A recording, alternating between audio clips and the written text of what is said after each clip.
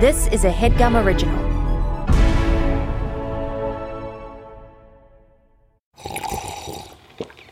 That's not just the sound of that first sip of Morning Joe. It's the sound of someone shopping for a car on Carvana from the comfort of home. That's a good blend. It's time to take it easy, like answering some easy questions to get pre-qualified for a car in minutes. Talk about starting the morning right. Just like customizing your terms so your car fits your budget. Visit Carvana.com or download the app to experience car shopping the way it should be. Convenient, comfortable. Okay, picture this. It's Friday afternoon when a thought hits you. I can spend another weekend doing the same old whatever, or I can hop into my all-new Hyundai Santa Fe and hit the road. With available H-Track all-wheel drive and 3-row seating, my whole family can head deep into the wild. Conquer the weekend in the all-new Hyundai Santa Fe. Visit HyundaiUSA.com or call 562-314-4603 for more details. Hyundai, there's joy in every journey. The eye of the enemy is moving. The end has come. Every day, Frodo moves closer to Mordor. How do we know Frodo is alive? What does your heart tell you? Come, Master. Come to Smeagol. This is your test. Every path you have trod through wilderness, through war, has led to this road. The enemy will never let Aragorn come to the throne of Gondor. It is time. Give him the sword of the king. Become who you were born to be. The precious will be ours. He means to murder us! I'm not sending him away. Come to me. Orders set. The pieces are moving. He is here. We come to it at last. I see in your eyes the same fear that would take the heart of me. A day may come when the courage of men fails.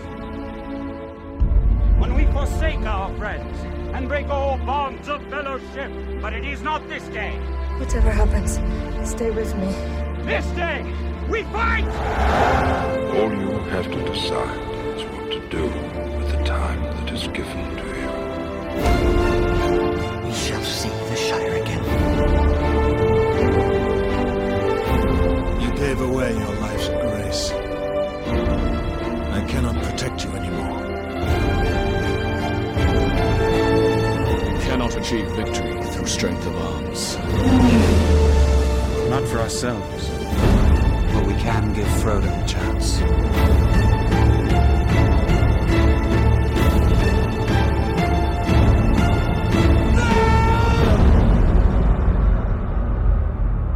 So that was the cool part where she stabbed the Witch King in the face. Yes, that I loved when he was like, no man can kill me. And then the Hobbit was like, but I can. And then she was like, and I'm a woman, bitch. And I was like, okay.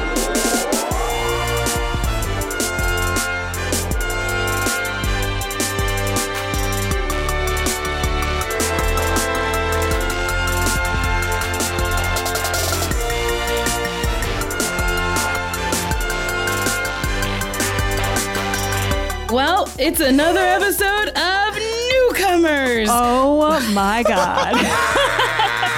We're watching Lord of the Rings, and we just finished the longest movie maybe in the history of movies, The Return of the King. And guess what? I didn't know the king left. I look like Gandalf now. I have long white hair and a long beard, and I'm very old now because the movie took me through my entire life. The movie is 17 hours and 15 minutes, as we all know. So long. So, Lauren, you didn't watch this in one sitting. How long did it take you to get through this? It took me over the course of a solid afternoon into night situation. I started at 1 and I was finished around 7. I had to do a podcast in the middle, which was really good because it kind of broke it up. But Lauren, I came back. I did the same. So I watched an hour and a half of it. Then I watched the Mapleworth murders on Quibi. And then I continued watching it and then went to sleep and then finished it. It's very long. And, you know, the thing is, I think what we're struggling with as people who went through all of the Star Wars catalog within a matter of months just recently and had a very little turnaround. Yes. Is that if these things were shorter, we'd probably be more excited. But we do have to invest a lot of time every week. And, you know, that's the work we do for you listeners out there. Yes. And that's this is a labor of love for you people. So we're going to be watching the Hobbit movies. We're going to revisit fan fiction. We're going to do some spinoffs. We're going to talk about the books. And if you would like to watch Lord of the Rings, Return of the King, guess what? It's available to rent on Amazon Prime for $3.99. It's also on HBO Max for not free because you pay for the subscription. So yes, and so we've been starting with we've started the series with the Lord of the Rings film trilogy, and today we're discussing the third and final movie in Peter Jackson's trilogy. And you know, I think we found things to enjoy in Twin Towers upon discussing it with Mary Holland. You know, that's one thing we always love about this show, I think, is that when you talk to people who are really passionate about it, it makes you appreciate things that you didn't see while you were scrolling on your phone and stuff like that. Yep. So it's been really nice talking to people who are passionate. And so if you want to watch the movies before listening, we did The Fellowship of the Ring, we did Two Towers, Return of the King. And so you want to watch those first if you care about spoilers out there in the world. But if you don't, we will explain all of the movies to you on every episode. And I think that's kind of a great loophole for anyone out there who's always been curious. But has no desire to watch. We did that for you. And then we brought people here to literally Mary step by step explain this movie to us beat by beat. And we were like, oh, okay. Oh, that's who that was. Oh, okay. But we're very excited for our guests today. We have Gaby Paiella and Callie Beusman. And Gaby is a culture writer for GQ, and her work has appeared in Rolling Stone, The Guardian, The Daily Beast, Lucky Peach, and The Hairpin. And Callie is a writer and news editor currently with New York Magazine's The Cut. And her work has been featured in the New York Times and Vice with a focus on culture, sex, politics, reproductive justice, and the occult, which are all things we're interested in. So welcome, Gaby and Callie. Thank you for being here. Thank you for having us. And we understand that you guys are both huge fans of Lord of the Rings. So we're excited to talk to you because, as we said, it's been this has been the way that we get to learn is by talking to people who are super fans. Gaslit into liking it. Gaby and I worked together at The Cut, and when I joined as an editor, she was like, oh, you're going to let me finally write Lord of the Rings articles. And together we would just constantly put out a steady stream of Lord of the Rings content that the other editors didn't know about. And how did you guys end up as Lord of the Rings fans and find each other, and what's your backstory? Yeah, tell us how you got into it. So my obsession started in 7th grade, which was historically not a great time in my life. And I went to go see the movie. It was I think my dad was neither of my parents knew anything about it, but they were like, whatever, this is the holiday movie. We'll take the whole family. And then, in Fellowship of the Ring, that scene where the hobbits all get to the inn and you meet Aragorn for the first time and he's under the hood and you see his little cleft chin. We're kind of yes, we remember. And then a part of us is also no. Yeah, I was no recollection. I'm so sorry. I know it's weird because we did just watch them, but 20 hours ago in the movie. Yeah. And that happened. And I remember just being oh my God, I'm having my sexual awakening.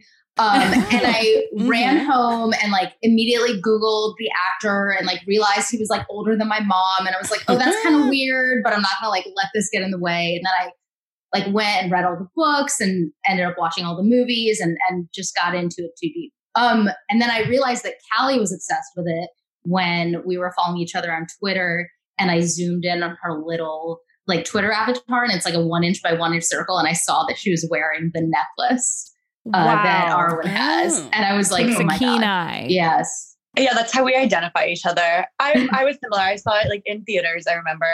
But I was the opposite. My sexual awakening was over Legolas. I ran home and I was oh, okay, this is the man that I'm deeply in love with. And then I saw photos of him with no wig. And I was I hate him. So I what? Could, like, Wait, that's Orlando Bloom, right? Oh. Yeah, no, I despised him with no wig. I was like, no interest. Like, I would just and then, but the wig I loved. The wig does a lot. It's interesting. I will say this. How did you ever, he's barely in the movie. Like when he spoke in the third one, I was like, he talks? Well, who needs it? He just does tricks. Fair. I will say, as I've matured into a woman, I do find him boring now, but as like a child, I feel like it's like the sort of thing that like every like boy band star has, where he's like just perfect at everything, has no personality, is completely asexual, and is so handsome. Like I feel like for like a certain breed of like 12-year-old, like that's like the perfect man. Yes. I didn't really get when everyone was like, when like women my age were obsessed with One Direction, I was kind of confused. And then I saw a video of them all singing Teenage Dirtbag, and I was like, I'm so into this. Yep. And I agree with you. I showed Mike that, and he was like, what the fuck? My husband did not understand. I was like, this is the hottest thing I've ever seen. The song is extremely good, and the dancing and singing is also amazing. Like, I don't know what to tell you. The vibe is there. It's weird what you get. I mean, I feel like the sexual awakening element of Lord of the Rings is an interesting one, because Nicole and I both, like, we are realizing that fantasy just might not be our genre, though we are going so deep, and maybe by the end we'll figure out that we like it. But I think like Mary had a similar thing, our guest in our previous episode, that like she finds it so romantic, and there's something about that is so, it makes it make sense. I think why you could get really into these movies just with that angle alone, like but the like fantasy section. There was a big kiss in this one that I was like almost taken aback by. Wait, at the end? Yeah. Okay, so first she's holding this flag, and then she's like, oh, hello. I was like, get real. This is not a reveal. We could have done without that. I wanted Sam and Mr. Frodo to kiss. I was like, I feel the sexual tension between you, but then he goes back to Hobbitville and marries someone taller than him. I almost wondered, like, okay, I feel like I was curious if the books have him marry someone, if that was like something that is like true to like the entire story, or if there was like feedback about people being like they're having sexual tension between them. Get him a woman to marry. Do you know what I mean? Was that like canon that he marries someone and has a kid? Yeah, he gets married in the book. Okay, that's cute. Callie, you once tweeted that the prospect of playing the theatrical version of one of the films instead of the extended edition made you sick to your stomach. Now that is that happened to me. I'm visiting my friend, and I don't have the extended edition with me, so I had to watch the theatrical, which was a measly 3 hours and 48 minutes. It was nauseating. How long is the director's cut? Over 4 hours. But I was actually like, because I only ever watched that, there's like a lot of scenes that I was looking for, and I was like, how could they have cut that? Like, oh, that's interesting. There's so many.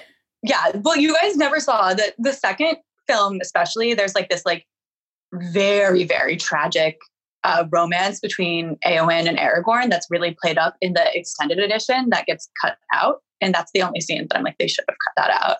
Oh. And so what was something that was missing from this version that you're like, how do they not have that? Gaby, you will know what I'm talking about. There's right before they go to like the gates of Mordor, there's this one really weird orc with like a big frightening smile who comes out and just makes this weird face. And he's so iconic. And I kept being like, where's the orc with the fucked up smile? He never showed up. And I was like, no, Peter Jackson, how could you? That didn't make it to theaters. So wait, you just wanted to see this man with a fucked up smile? Yeah, he's iconic.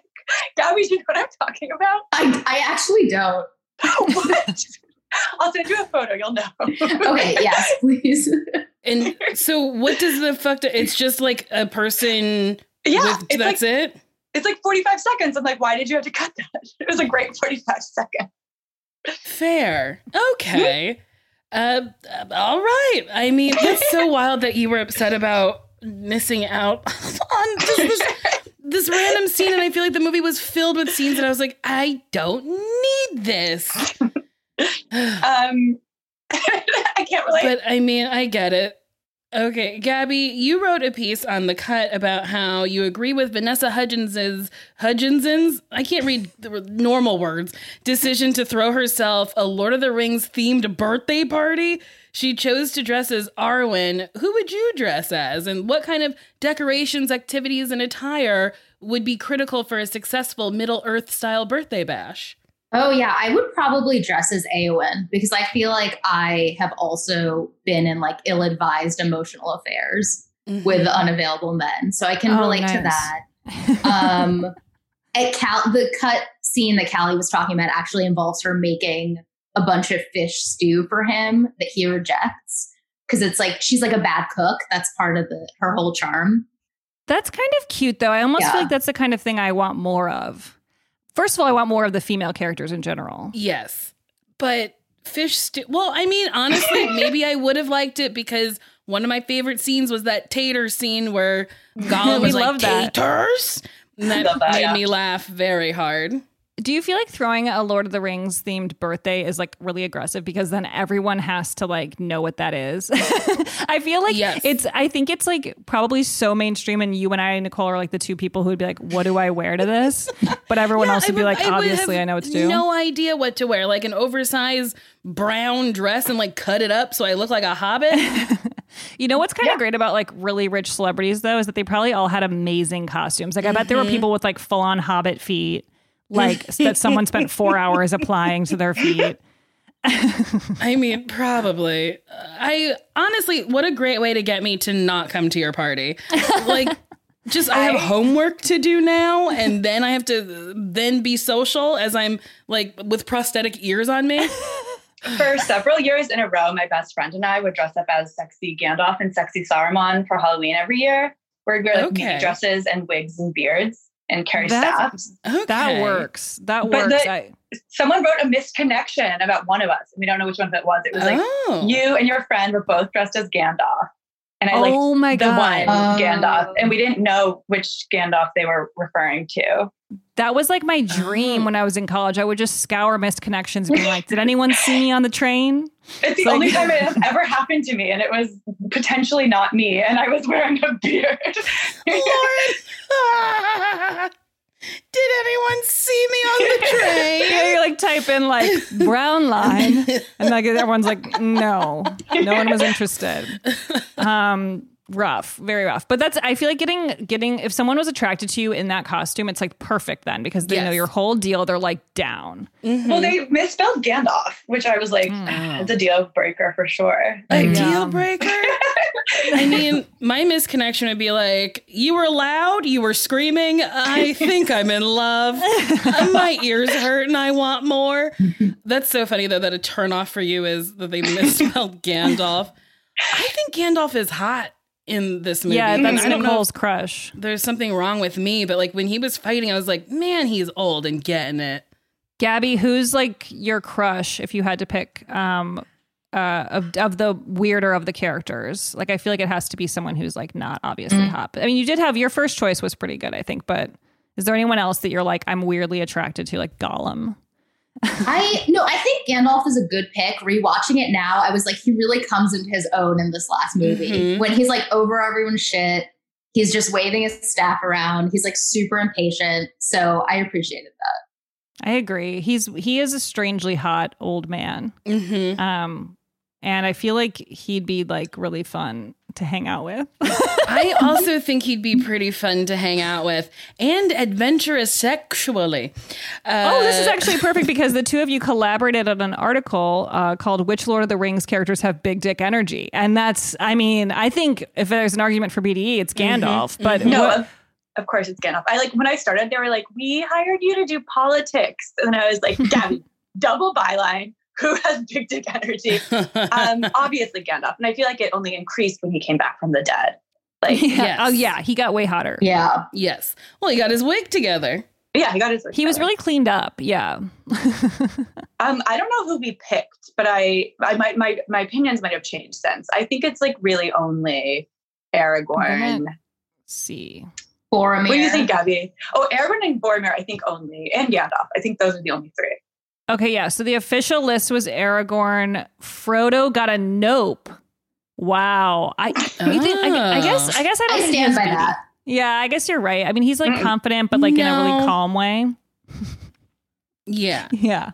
But also, Sam, they said he has TDE. Every time they there was a close up on Frodo, I couldn't stop laughing. When he got stung by the fucking spider and frothed at the mouth, I couldn't stop laughing. And then at the end, when he just gazes at his little hobbit friends, I was like, we didn't need this. And again, I couldn't stop laughing. So yeah, I don't think he's got big dick energy. Yeah, when he got attacked by that spider, it was like, he was just like the spider's bitch, like instantly. And yes. Yeah, he didn't feel confident there. Yeah. They said Sam has TDE, tiny dick energy, perhaps the least dick energy of any person, fictional or real, which is really funny. Fair. That was harsh. It is harsh, but it's fun. It's fun to be harsh and just go for it. Mary, that's a hobbit. That's a no. Yeah. Pippin, yes. Okay, there's a song called Pippin Song. Now, I don't feel familiar with this. Is that in one of the movies? It happened in this film. Yeah, Lauren, you didn't clock the music video that happened midway through? Okay, where there was slow motion and a little man just like singing with his hair in the wind? Honestly, I don't know what you're talking about, and I did watch the movie. I don't even think I was looking down that much.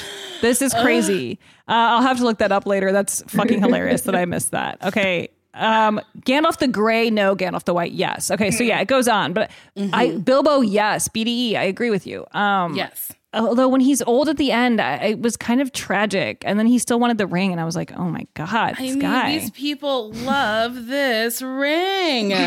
They're horny for it. Everybody wants it. He's like, I just want to hold it one last. It's like, sir, you're about to die. Like, you don't need to hold this ring again. Ugh. Is there like anything like that in real life that people are that gross about? I don't even know. I'm trying to think of something that like I on my deathbed would be. Honestly, when I get a partner, probably his dick. I'll be like, let me just hold it one last time. I waited very long for this. If you still want to do that on your deathbed, you have found the perfect person. Also, I found the perfect person if they were like, well, we are in a hospital, but she did ask politely. Oh my God. Okay, so how do you, Gaby and Callie, how do you guys feel like the Return of the King compares to the other Lord of the Rings movies? Is it like, how would you rank those three? I think I'm 2, 1, 3. Oh. I am always just trying to come up with them and then tying them all. Oh. I feel like I appreciated what the parts where they're in, what is it called? The Hobbit area, Riverdale? The Shire. Oh, the Shire. I like those parts the best because I just think they're really visually pleasing, and so much of the movies take place in this sort of dark, like underworld vibe with like the disgusting orcs and everything. And I like the parts where they're kind of like happy and all the little Hobbit people are running around and living their beautiful little lives. I do want to talk about some of the size. I'm kind of obsessed with the perspective in these movies, and I looked it up, and Gandalf is 5'6". What? So like the hobbits are like 2 feet tall? Yes. The hobbits are like 2 or 3 feet. That's sick. Well, also the actors, it's really crazy. I'm constantly Googling their height. Ian McKellen is only like 5'11", but the dwarf is 6'3". Right. So they picked the world's the only tall actor in the world. They were like, we found him and he needs to be a dwarf. Like there's so many other men who could do it who have like the same gruff exterior. And they make Gandalf, the actor, 5 inches shorter to play a very giant wizard, as far as I can tell. So it's honestly one of the most mind-numbing elements of this series, I think, is that I can't figure out how any of it was made. Yes. Yep. I don't understand. And sometimes you see them and they almost look like they're all the same size. And then like they'll cut away and then someone's like peering up from like the floor and you're like, okay, so you're really small. Also, I feel like the hobbits get smaller each movie. Like they were so tiny in this last one. They were. Frodo, yes. Frodo gets smaller and smaller and smaller. Yes. The part where Gandalf's on a horse with Frodo, I guess, he like looked really tiny. And then like but then you see them up close and you're like, his head's actually really close to the other guy's head. Like they're not. It's a challenge, I think. Lauren, how do you rank the movies? Did you say your rank? No, I think I agree with Gabby that I would go 2, 1, 3 at this point. Wow. Because 2 had I almost want to say 1 was my favorite because I was the most interested because I didn't know what was going on at all. But 2, I think, had more going on. And so it was like kind of more exciting. But once you hear Pippin's song, I know I have to. Yeah, wait till you hear that. It was truly insane, Lauren. In the middle of this movie, they said we need a music video. He's like in a window, and it's wild. I think for me, it's 1 because I loved Gandalf spinning on his head and going to space. Yeah, I don't think I've laughed harder. Oh, I saw this part. He had a great voice. I just looked up the picture of what he looks like when he's singing, and I know what you're talking about. And I actually commented on how his voice was like really beautiful. And I love that you promptly forgot about it. Yeah, this is how I live my life. I have to like just do that to get through the day. Oh my God. So wait, 1, 3, because the wildest things happened in 3. I mean, Gollum bit off a fucking finger. He bit somebody's finger off. That was wild. Yeah. There was that big ass bug. He got cocooned. The spider was crazy. That was so nuts. And then I hated 2. I thought 2 was horrific. I didn't understand anything that was happening. It was bad for me. Nicole, you have to understand, I also didn't understand what was happening. Like, I'm talking about, like, I'm ranking this, like, solely on, like, a vibe. Like, I don't even know what I'm talking about. Do you know what I mean? Also, I have also said I didn't understand what was happening in 2. I didn't understand what was happening in any of them. Last night, I apparently asked so many questions in a row that John screamed. He was like, "You have to stop! You're talking over all the dialogue." And I was like, "Wait, we should like switch houses," because Mike was like, "If you have any questions, you should ask me." And I was like, "I won't." We should. They were so mad at me. Oh my God. Should we take a break? Yes, let's take a break and we'll be right back with more of this magic.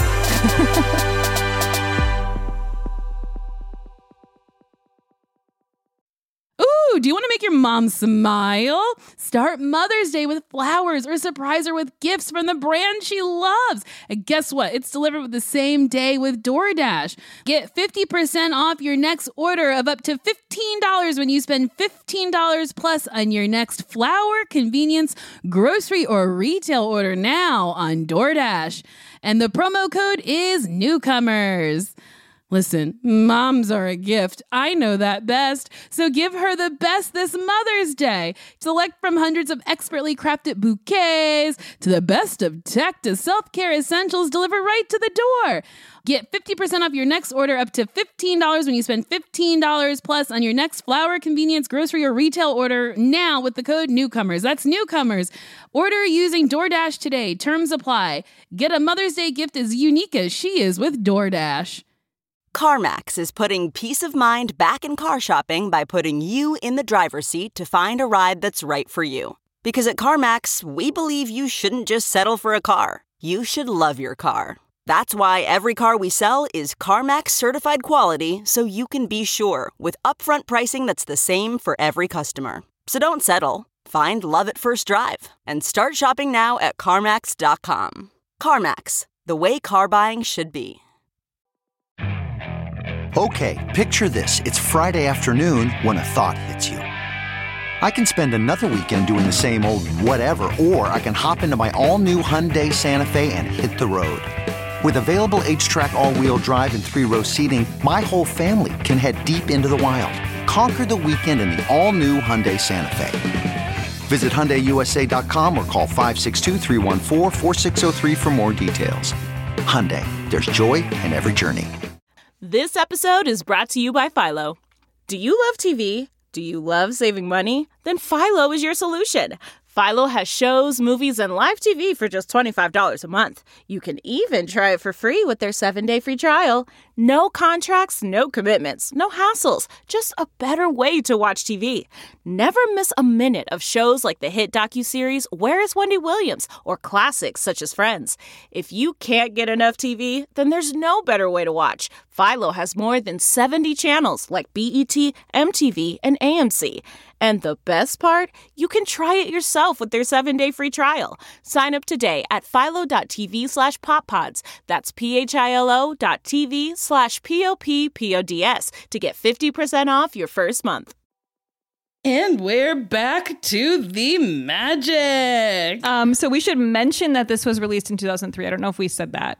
And this was the culmination of 10 years of work and the conclusion to the trilogy. So this is where everything wraps up. And we get the final confrontation between the forces of good and evil fighting for control of the future of Middle-earth. And actually, there was a lot about this that I thought was really engaging, like with them trying to. So Frodo and Sam reach Mordor in their quest to destroy the ring, and that's like the big drama of it all. Like, will they? Won't they? Yes, will they? Won't they make it? The endings that Nicole and I, we noticed that there are like 45 endings to this movie, and. Yes. Do you guys feel like that is a frustration to you, or do you kind of like where do you stand on that controversy of just having like, why does it end 12 times? I was watching with my sister today, and after the big battle ended, she was like, oh my God, I just realized there's another battle. Thank God. She was like, I felt like it was winding down, but now I remember there's an entire hour left. And we were like, so pleased. We were like, oh, thank God. After that battle, I pressed pause and was like, how is there still an hour and 45 minutes left of this movie? That was me every time I paused. I went, there's still 2 hours? Like, I was like, I thought I just watched this for 2 hours. I don't understand. Yeah. I remember seeing it in theaters and that like whole scene where Frodo's in the bed and they all like come up and run to him and it was just like dragging on. And I remember getting this feeling of like, oh, this is an embarrassing thing to be into. Like it like dawned on me for the first time. No, this is something I want to mention because I feel like there were a lot of Wizard of Oz parallels. I was just about to say, it was very Wizard of Oz-y. Like they have the Emerald Castle or whatever. Yep. And then there's the whole bed thing of like all his friends returning after this thing. And they're all like, you're well again, as if he was just dreaming. We should walk through the plot a bit and we can kind of figure out any questions that we have, which are probably many. And I'm already scared of every name that I see before me. Okay. Oh, Smeagol is spelled differently than I expected it to be. Same. I didn't think there'd be an accent mark over the E. So Smeagol, it starts with Andy Serkis as more of a hobbit, and he's not fully transformed. Smeagol and his hobbit friend discover the ring in a river. And raptured by the ring, Smeagol kills his friend, and he retreats into the Misty Mountains as the ring twists his body and mind until he becomes the creature Gollum, which was, I thought, incredibly fucked up. That whole series, so that whole fucked moment. Up. Yeah, I didn't like it. I was like, I cannot believe Smeagol is like killing his friend over a piece of jewelry, you know, and then is gonna go live in the woods with his precious ring. The fuck? Like, did he need therapy before? Like, what is going? Aren't hobbits happy? I thought, the ring really controls your mind, but I thought the way that they had him change to become Gollum was like a reverse evolution sort of thing. And it was really good CGI for the time. I was very impressed by that, but it was honestly just disgusting to watch. Also, Smeagol's friend's name is Deagle, which they don't mention in the movie for obvious reasons. For probably they don't even reason. mention it. That's Deagle crazy. And Smeagol. Because then you always wonder where he went. You know, it seems like they're supposed to be together. Yeah, it's like that was destined to end badly. That scene did give us the beautiful, iconic line of "It's my birthday and I wants it," which is a vibe that anyone can relate to. Yeah. Has anyone I've maybe that's what Vanessa Hudgens had written on the wall at her party. I feel like that's any birthday party at a stand-up show. It's my birthday and me wants it. And you're like, well, shut the fuck up. So back to the War of the Ring. Gandalf leads Aragorn, Legolas, Gimli, and Theodore to Inzagar, where they reunite with Merry and Pippin. Gandalf retrieves the defeated Samaran Plantar, this bowling ball thing. Pippin looks at the bowling ball and is seen by Sauron. That part was crazy. It was so wild, and that needed to be explained to me. I was like, what the fuck is happening? So from Pippin's description of his visions, Gandalf realizes Sauron will attack Gandor's capital, the Mykonos Islands. He rides there to warn Gandor's steward, Denthor, Nicole. It's like I'm watching it. Yeah, I know. Doesn't that really bring it to life? Honestly, though, the ball thing was kind of, I liked that scene. I liked how Gandalf was sleeping with it in a bag and then they tried to steal it. But so does it kind of act like the ring in that it draws people to it? That thing? Palantir? It's like how they FaceTime, right? Oh, okay. So he just was curious about it, though? Like the wizards would FaceTime with them. And that was like how Saruman would talk to Sauron. They'd like check in with each other. And then when he died, it fell into the water. And then, he basically just called Sauron and was like, hey, what's up? Oh. I like it. When did Sauron die? In the last one? Yeah. I didn't know he was dead. And I was... At the end of the movie, I was like, where was the other man with the laid wig? And John was like, he's dead. And I was like, okay, no more questions. I don't know when that happened. Oh, yeah. It starts to blend a bit, Yeah. So Gollum leads Frodo and Sam to Minas Morgul, where they watch the Witch King of Angmar, leader of the Nazgul, lead an army of orcs towards Gondor. The hobbits begin climbing cliff stairs to a secret tunnel into Mordor, unaware that Gollum plans to kill them and take the ring.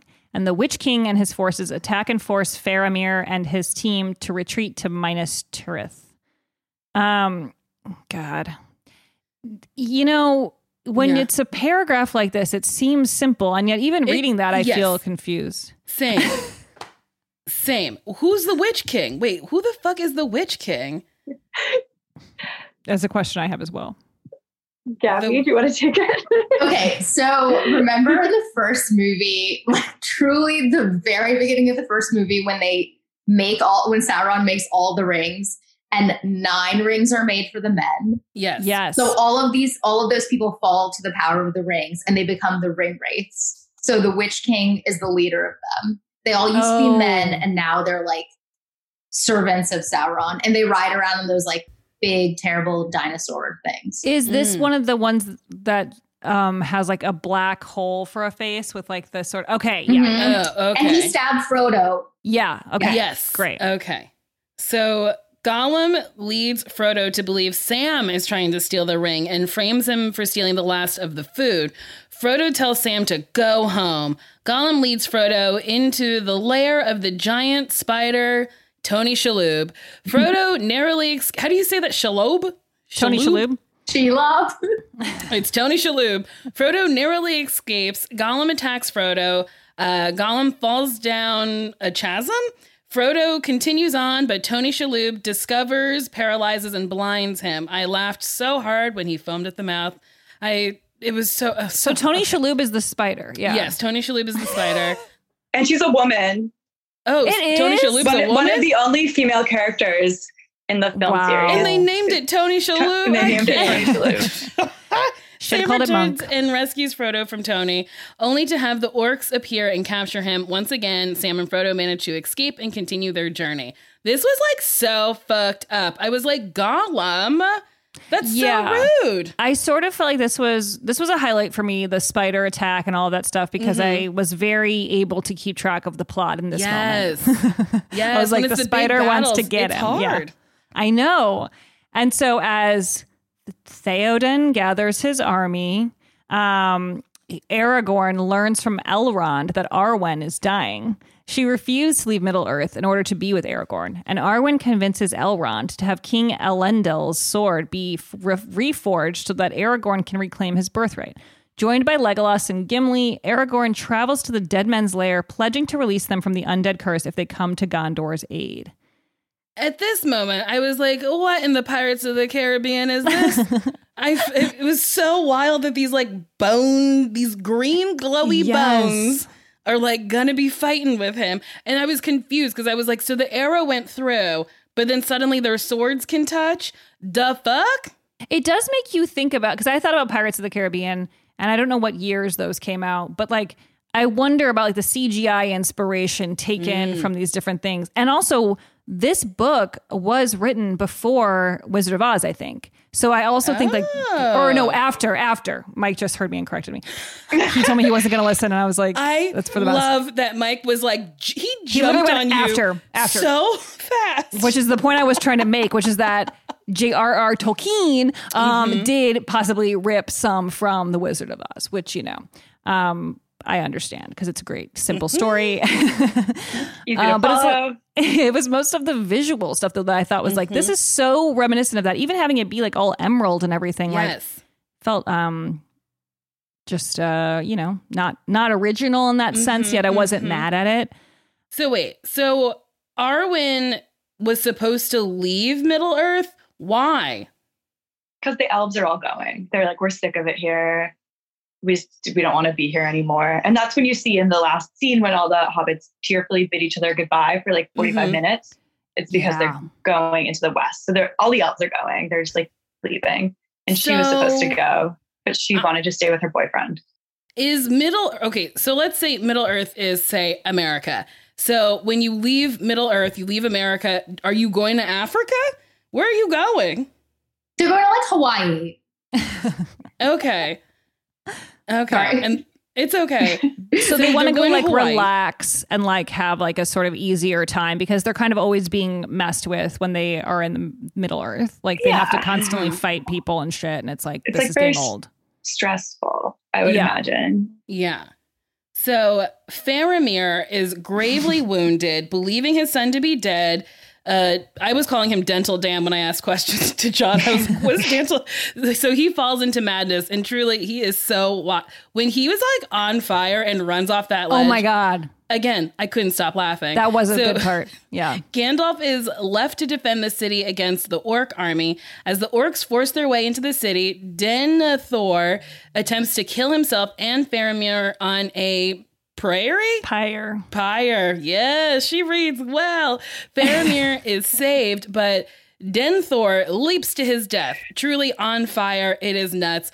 Theoden and Eormor arrive with their army during the ensuing battle. The Witch King mortally wounds Theorin.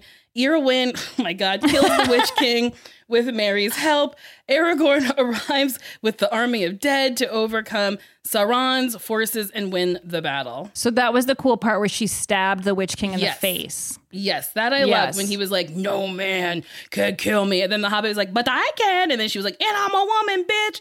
I was like, okay. I liked that. That was a really good feminist moment. And I appreciated it. And I also just liked the balls it takes to stab someone in the face, especially when you can't even see what's in there. Right? I mean, it wouldn't have been my first move. No. I honestly would have decapitated him as opposed to sticking the sword in him. That's fucked up. Yeah, but it ended things quickly. The only quick thing to happen in this movie. That is true. The best part also was way too short. So Aragorn marches up upon the Black Gate as a distraction so Frodo and Sam can reach Mount Doom. And Frodo and Sam reach the volcano, but Gollum attacks them just as they reach Mount Doom. Isn't it wild? Mount Doom, but then there's Frodo and Aragorn and Eowyn. This is like so easy. Like it's literally Mount Doom. You're scared. Like Frodo and Sam reach the volcano, but Gollum attacks them just as they reach Mount Doom. And as Frodo stands on the ledge over the volcanic fire, he succumbs to the ring and claims it as his own, putting it on his finger. Gollum and Frodo grapple, both falling off the ledge.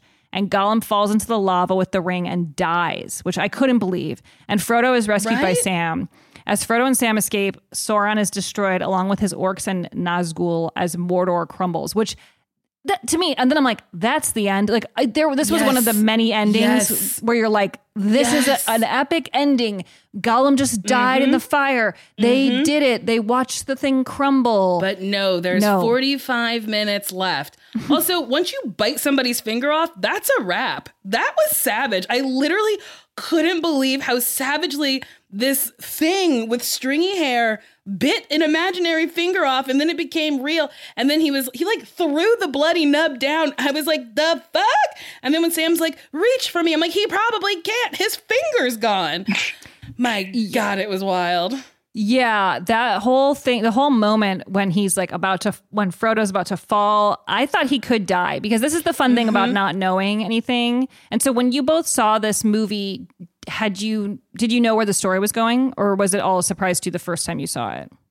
So I had read the books at this point, so I knew it was happening. That said, rewatching it as an adult, I'm like, Sam was in a toxic friendship. Like, I would be so mad if I got all the way to the end. I've like carried him all the way to the top, and he's like, just kidding. I still love her.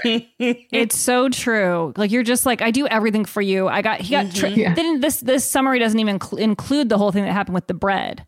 I'm like, the bread trick. He like this fell all the way down a mountain, found some bread that Gollum had thrown, and then said, I'm going to go back up. I would have been like, bitch, you're on your own, and I'm going to eat these crumbs. I said, I was like, he should be eating it, even if it's stale. Yes. He needs the energy. But Gandalf flies in with eagles to rescue the hobbit. So you think it's almost, I actually thought they might die in this like lava, and like that would be kind of a cool ending. Well, like they kind of saved everyone, but they die. But no, they get snatched up in the talons of some eagles, and they get reunited with the rest of the Fellowship in Minas Tirith. And Aragorn is crowned King of Gondor and marries Arwen. And the hobbits return home to the Shire. A few years later, Frodo departs Middle-earth for the Undying Lands with his uncle Bilbo, Gandalf, and the elves. And the last words of both of the book and the film are the same. Sam closes with, well, I'm back. So there was actually another ending in the book. There was an additional ending section in the book. Wow. That's even the books have a director's cut? Yeah, no, but it was between. The author's edition. Like when they go back to the Hobbit world, it's like all fucked up and they have to fix it. And it's like incredibly long. And like people who are fans of the books were like really mad that didn't make it into the movie. They were like, It needed 6 endings, not 5. But like, I do agree that 5 endings was the perfect amount. 6 would have been too many. I truly kept thinking like it was over, and it was, and Mike had told me that there were a bunch of endings, and that's kind of like frustrating because you feel like it's going to be over. And I was like, I mean, he's not frustrated; he loves it, but I was like ready for that, and still every time it happened, I went, "Wait, really? That wasn't it? Like, oh my god, that was such an ending! Like, how could it even be more of an ending?" But they always find a way. Was truly so wild. Also, the elephants, I'm like, what is indigenous to this land? Like what, like where Middle Earth just has elephants, giant eagles, fucking like scary dragons. It's everything is there. And then also I was like, how do these elephants know how to fight with their tusks? Who's doing that? How did they wrap fucking spikes around their tusks? I was really not on board for these elephants. And then I said to John, I was like, oh my God, are they using real elephants? And John goes, you idiot. Look at how big they are. I was like, okay. Well, did you feel like just so much? How did you feel, Nicole, with this being the last of this little, I don't even know what you call it, because it's not, I guess it's the trilogy. Do you feel satisfied by the ending? I feel oversatisfied because so many endings happened, and I'm so annoyed that the end was Frodo being like, I wrote a book. And I'm like, so we just watched a tortured author go through their story. And then you go see that Sam has 2 kids. I was like, I don't give a fuck about his 2 kids. Well, yeah. So we see him at the end with his, like, he wakes up in bed and everyone's like, yay, you're fine. Like, cause he was about to die. And then he's good. Then he writes the whole book, which, I mean, I guess if you wrote, I mean, the book is really old. So like, there's something like, it wasn't totally a cliche to have it end with like the like lead actor being like the end. That was still like maybe like a fresh idea. Can I ask you guys, how would you have felt if it had ended with Frodo and Sam getting together? It seems like you guys are really into that concept. I would have really liked it because I felt like it was unrequited love. I felt like Sam was ready to like jump off a mountain for Mr. Frodo. And Frodo was just truly being like, yeah, you'll do anything I want you to do. And I'm going to be evil now and you're still going to love me. And I would have really appreciated if Frodo was like, you know what, Sam, you've been there for me and I'll be there for you at night. Like, I think it just would have been really nice. Like, I enjoyed that it ultimately was a friendship story in that sense. But I felt like I agree with you that like, if there was more reciprocity from Frodo's side where you really got to see like, how much it meant to him, that like Sam had done all this stuff, like it felt like there wasn't enough of that. Because I do think you're right, Gabby, that it was kind of toxic the way that you know Sam just did everything for this guy, and he just keeps looking after the wrong thing. Plus, even Frodo, I think I was frustrated by Frodo being so protective of Gollum the entire time. I found that because I was like, annoying. You just met this stringy idiot. And like, he's you don't garbage. know him. He's creepy as fuck. Although I did love the end where Frodo wakes up and he's like, Gandalf! And then literally the hobbits jump around in bed with him where he like hugs them and hugs them and hugs them and hugs them. And then all of the tall people just stood there and watched. And I was like, this is weird. And there was a tweet about that scene that's like me and all my friends when COVID ends. And when I saw it, I like literally almost started crying. I was like, this is a movie thing. That's funny. That's funny. I love that. And now I get it. Yeah, now we get so many things. Sort of. Even though I like obviously miss major plot points. So let's read some of this trivia that we have here about this movie. So Peter Jackson has a cameo as a Corsair pirate. In the extended version, he's pierced in the chest by Legolas's arrow and dramatically dies. And in the standard cut, he's seen walking on a ship as Gandalf is talking about gathering armies. I think that's really cute that he had a cameo. And that he cut himself out of it. Like, what's very selfless. Yeah. Now, in the extended version, is he a good actor? Yeah. I actually don't remember the scene, but I do remember his cameo in the first movie. Oh. Yeah, my friend actually sent me a picture recently and was like, who's this random man eating a carrot at the Prancing Pony? And I was like, you fool, that's Peter Jackson. Gabby, do you remember this cameo? I don't. I do remember the first one, though. Did you guys notice that Brett McKenzie from Flight of the Conchords is in these movies, Nicole? I wouldn't have known it was him because Mike points him out. Who was he in the movie? He has no facial hair, so that's half of why he looks really different. Yeah. And I think he has a long wig on, but he like says goodbye. I mean, honestly, I don't like know what his character. He's kind of like a side character, but he like says goodbye to the elves. I think he is an elf. It's pretty surprising. Yeah. Didn't clock it. You guys know that like the orc in this movie with the really bulbous face? Apparently he's played by like one of the elves from the first two movies. Because I definitely looked up like orc, bulbous, pink face. Like, who is this guy? And that was my that's nice. His name Gothmog. I think that he looks so much like Trump. Like, I feel like as Trump gets further into his presidency, he looks more and more like the bulbous pink orc. Is it the one that has like an eye hole? Yeah. The one who's like, stand your ground, and then like sidesteps a huge piece of the castle that they threw at them. I was like, you two stepped away from that. Like, that's a lot of things in this movie were wild. So the New Zealand army was used. Oh, the whole army was used as extras. Well, this goes to show who needs an army for Aragon's army. They're just hanging out. Fighting was overly enthusiastic. It did not lean towards pretend fighting. Their fierce fighting with stunt doubles resulted in many injuries. Wow. I'm going to ask a question that's ignorant, but I'm surprised that New Zealand has an army. Like, I feel like they're not usually involved in any sort of dispute. Am I wrong? They created it for this. Wait, really? No. Oh, I was like, well, there we go. They did a draft. They were like, maybe that's why the army was available. Yeah, they're like, dude, we have been trained and we have nowhere to go. Let's fake fight and we'll actually hurt each other. That's pretty awesome. Okay, so for the scene when Frodo gets pierced by Tony Shalhoub, the spider, Elijah Wood had 2 Alka-Seltzers hidden under his tongue, which he'd shoot up to create white foam, which he then leaked out of the corner of his mouth. That's funny. I like things like that because then you just picture him like putting them in and being like, and being like, yikes. Yeah. Have you guys ever seen like this? The episode of the Tyra Banks show where she does that trick? No. She like does like a modeling trick? No, it was like when she had her talk show and she like pretended to be rabid. She was like, I'm sick. And then she did the Frodo trick. She chewed up Alka-Seltzer. So I guess it's a Hollywood secret. I always love when Tyra does a trick. I mean, it looks kind of sexy, right? That's so funny. I love when she likes to prank people. She's so nutty. She's so funny. So the final confrontation between Frodo and Gollum in The Return of the King was originally going to end with Frodo pushing Gollum off the edge into Mount Doom, was meant to be straight out murder. Jackson admitted, at the time we were okay with it because we felt everyone wanted Frodo to kill Gollum, but of course it was very un-Tolkien. Years later, the scene was reshot as it ended up in the film. Years later? Oh. Dang. Oh yeah, I guess they had time though because they shot them all like at once and then I'm sure post-production was so long. Yeah, they must have been like living there doing this for just years. Mm-hmm.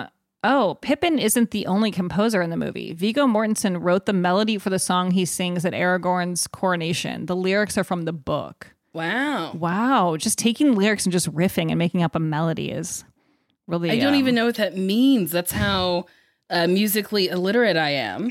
I mean, it's literally if you just read a poem, but you sang it and no one told you how to do it. And you're like, this is the story of Lord of the Rings. Oh, I do that all the time. Yeah, you know what it is. So Dominic Monaghan, Mary, said in an interview that he and Billy Boyd, Pippin, were teamed up right at the start and did most of their training, fencing, canoeing together. Then they were separated for the Return of the King to make the sadness Mary and Pippin feel when, oh, I get it. So they separated themselves during the second movie as they were separated in the movie. To make it more genuine, according to Monaghan, neither he nor Boyd appreciated being separated for the third film, so the trick worked. Yeah, but that's not fun. Like you're living in another country and like you're bored and you got to be best friends with someone and then you don't get to hang out. Like that sucks. I don't like it. Peter Jackson said the original orc costumes resulted in full diaper walk. He hated the diaper walk so much that he had their costumes redesigned and reshot huge portions of the film. Oh my God, is it so expensive? Yeah, how much did that cost? I mean, just to go so much money. They're walking weird. Can we do it again? I hate this. But also it's like you didn't do a walkthrough of the costumes before you started shooting. Peter, that's on you, my friend. That's honestly like being a man in this industry. Like you're just like, we'll shoot the whole thing and like halfway through you're like, do it again. I don't like it. The Lord of the Rings trilogy became the most nominated film franchise in Academy Award history with 30 nominations, surpassing the Godfather trilogy, 28, and the Star Wars. Star Wars was nominated for Oscars? They have 21 nominations? It's probably like all special effects. Yeah, the effects and like sound design. Since John Rhys Davies suffered constant rashes from wearing the Gimli makeup, the makeup department gave him the opportunity to throw his Gimli mask into the fire on his last day of pickup photography. He didn't hesitate a moment to grab it and burn it. So he's better than Frodo. Yeah, he just threw it in. That's truly like, that also feels like a Wizard of Oz connection because the Tin Man had like, he was like dying or something. Yeah, and toxic makeup. And I think the green makeup is also toxic for the Wicked Witch of the West. But also, we're in the future. They couldn't figure out something for this man to wear that didn't give him a rash? I know for years, he's just like getting a rash every day at work. That must have been so hard to shoot a movie like this for years because you have to sit in the chair for like so long to get your face put on. And if it's uncomfortable, I mean, I can't even imagine. Oof. Yeah. But I would do it. Same. We're available. We're very available. Why didn't the characters just fly on the giant eagles into Mordor and drop the One Ring into the Mount of Doom? This is not, question. In fact, a plot hole. It's one I didn't even think of. The Eye of Sauron would have been a major obstacle. Also, it is explained that the eagles are very proud creatures and did not take sides in the War of the Ring until the end, so they would not have assisted. Wow, how fucking noble of these eagles. The eagles didn't pick a side? Isn't it kind of based on who's riding them? I don't know if I really like buy this full explanation. I feel like it's like a bit defensive. Yeah, it's like the eagles honestly were really impartial and they just didn't want to like make any sort of moves that would that they might just regret like the very, very end. This film earned $377.8 million in the US and Canada, and it was the highest grossing film of 2003 worldwide at $1.142 billion and was the second film in history to earn over $1 billion. Seems like too much dang money. That's a lot. The film holds. Yeah, I want to find that out. I don't know. Well, you look that up. The film holds a 93% approval rating on Rotten Tomatoes with an average score of 8.69/10 out of 10. It was Titanic. Ooh. That's actually really surprising because that was like 97 and then this was 2003. 3. Oh yeah, that's a while. So Roger Ebert of the Chicago Sun-Times gave 3.5 stars out of 4, saying, Return of the King is such a crowning achievement, such a visionary use of all the tools of special effects, such a pure spectacle that it can be enjoyed even by those who have not seen the first 2 films. Well, why did you give it 4 stars? I agree with that. I think it's a good standalone film. After it was done, I was like, why wasn't this just the movie? Right. It does kind of feel like it tells the whole story. Right? If you just throw on a little bit at the top about like Bilbo. Yeah. Yeah. Yeah, I think the whole story's in there. The main criticism of Lord of the Rings Return of the King was its running time, particularly the epilogue. Even rave reviews of the film commented on its length. There was also criticism regarding the Army of Dead's appearance. Yeah, truly, they look like they were colored in with a highlighter. Rapidly ending the battle. Yeah, it did end so quickly. The Battle of the Peloton Fields. Sure. And it got a lot of accolades. So as we said, it was nominated for 11 Academy Awards, Best Picture, Best Director, Best Adapted Screenplay, Best Original Score, Best Original Song, Best Visual Effects, Best Art Direction, Best Costume Design, okay, I'm getting bored, Best Makeup, Best Sound Mixing, and Best Film Editing. That's interesting that none of the actors were nominated, because I'm like, if you have a Best Picture, who was in the fucking picture? The actors. Right. Like, that's it feels like some of those people, I mean... Andy Serkis. He was always eating raw fish and slithering around. Wait, real raw fish? I don't know. It looked, I don't know. I just feel like he should have been nominated. Like if anyone in that film was nominated, it should have been Andy Serkis. Yeah, we agree with that. Because he does so much, and he's putting on like, if you, I still need to see is like some footage of him shooting this role, because I feel like it'd be so amazing to watch him fully committed in front of a green screen as like this rotten little thing. And I think if I was in the movie, it would take me a minute to get over the tee-hee-hees. Because like, he was probably like taking himself so seriously, and I'm like, I'm a hobbit and this man is in a onesie. Yeah, I forgot that he would be in all green like that. Like he'd be in like a green screen suit or whatever. Yeah, with like little tags on him for where they're going to put the CGI. Like, and Julie being like, precious, and you're like, my friend, this is funny. At the 78th Academy Awards in 2004, the film won all the categories for which it was nominated. Wow. And it holds the record for the highest Academy Awards totals, along with Titanic and Ben-Hur. It also holds the record for the highest clean sweep at the Oscars. It feels like we have to take like, Ben-Hur out of it, because wasn't that one of the first movies ever? Like, how many movies were in the Oscars? Yeah. It was like, and the nominees are Ben-Hur, Ben-Hur, and Ben-Hur. And they're like, well, I guess Ben-Hur wins. We like the movie from this year. That's the one that should win. We like the movie from this year. It's so funny. Okay, so I mean, I think it's interesting how successful these movies are, Nicole. Mm-hmm. Like it's kind of funny. Like they have like 95% of Rotten Tomatoes. They're just crushing it nonstop. We don't get it. But here's the thing. I always wonder this about Rotten Tomatoes. Does anyone go on there who like just doesn't like it's like it feels like you only do that if you want to like rip on something, but with something like this, because it's so beloved, it's like you would never just go put out like a hateful review for no reason. Yeah. But then people like, don't they negatively review Star Wars shit? Even though but then like the fans also hate Star Wars at the same time. I agree with you. I don't think anyone would give this a negative review.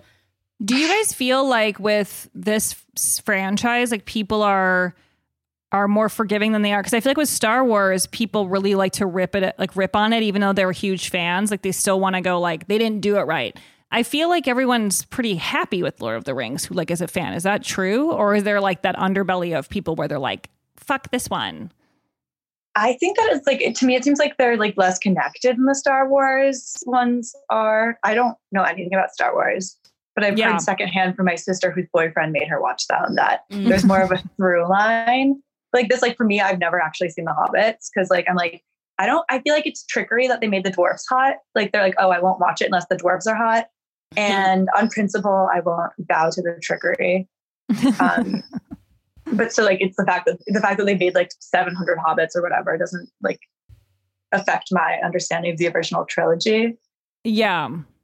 Also haven't seen the Hobbit movies because I was like, I'm not going to do 3 Hobbit movies. Also, there's like no romance. I feel like, and I was like 25 years old at that time. I was like, okay, I don't need this now. But I was getting texts about how the dwarves are really hot recently. And I was like, I guess like I'm like in quarantine, maybe.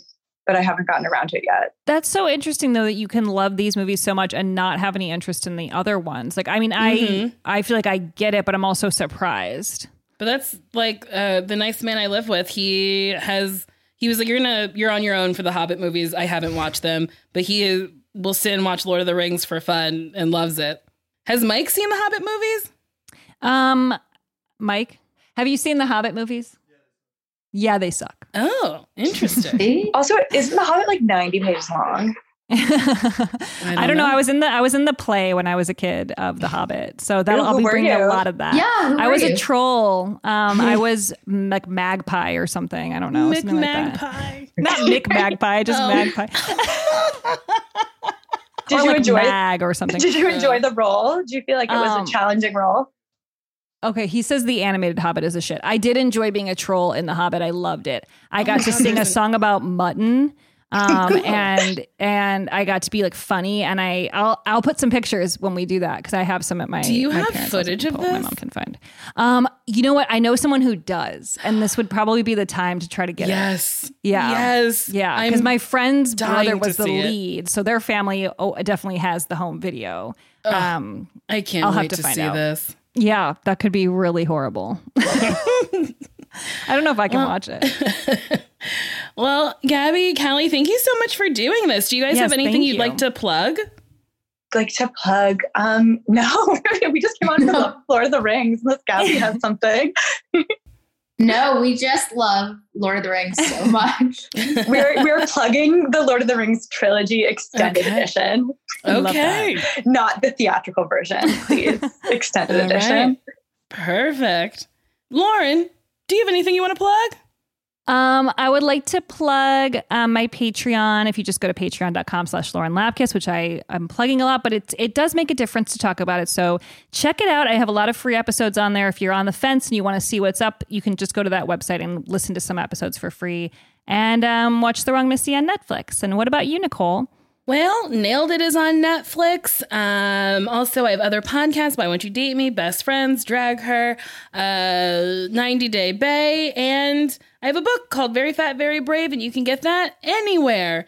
Yes, everyone needs to go buy it. Okay, well, thank you so much for doing this. Thank you so much for having us. It was so fun. And we have a little segment we call the Battle of the 5 Stars segment where we read 5-star reviews, and this one is called Newcomers is a Delight by Rose Has No Friends. Well, that's our demo. I'm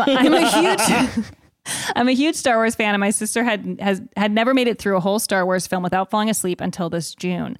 During quarantine, we watched all of them together, and listening to you guys was so funny because all the questions and thoughts she had were so similar to your experience. And she called C-3PO every name except his actual one for the entirety of the Skywalker saga. So that's perfect. Thank you. Oh, and it says she's now a fan. She now says she's a fan of Star Wars, and we're planning on a trip to Galaxy's Edge and to Disneyland, and I might just have to buy her a Yoda backpack. Aww, wow. That's really sweet. Cute. Thank you. Rose Has No Friends. We will be back next week with something new related to the franchise, which right now is a surprise to us. So we will see what we're going to do next. And if it's a Hobbit movie, apparently it sucks. So that's all we know. So join us again next week and find out what we're watching. And we'll see you then. Yes. Bye-bye.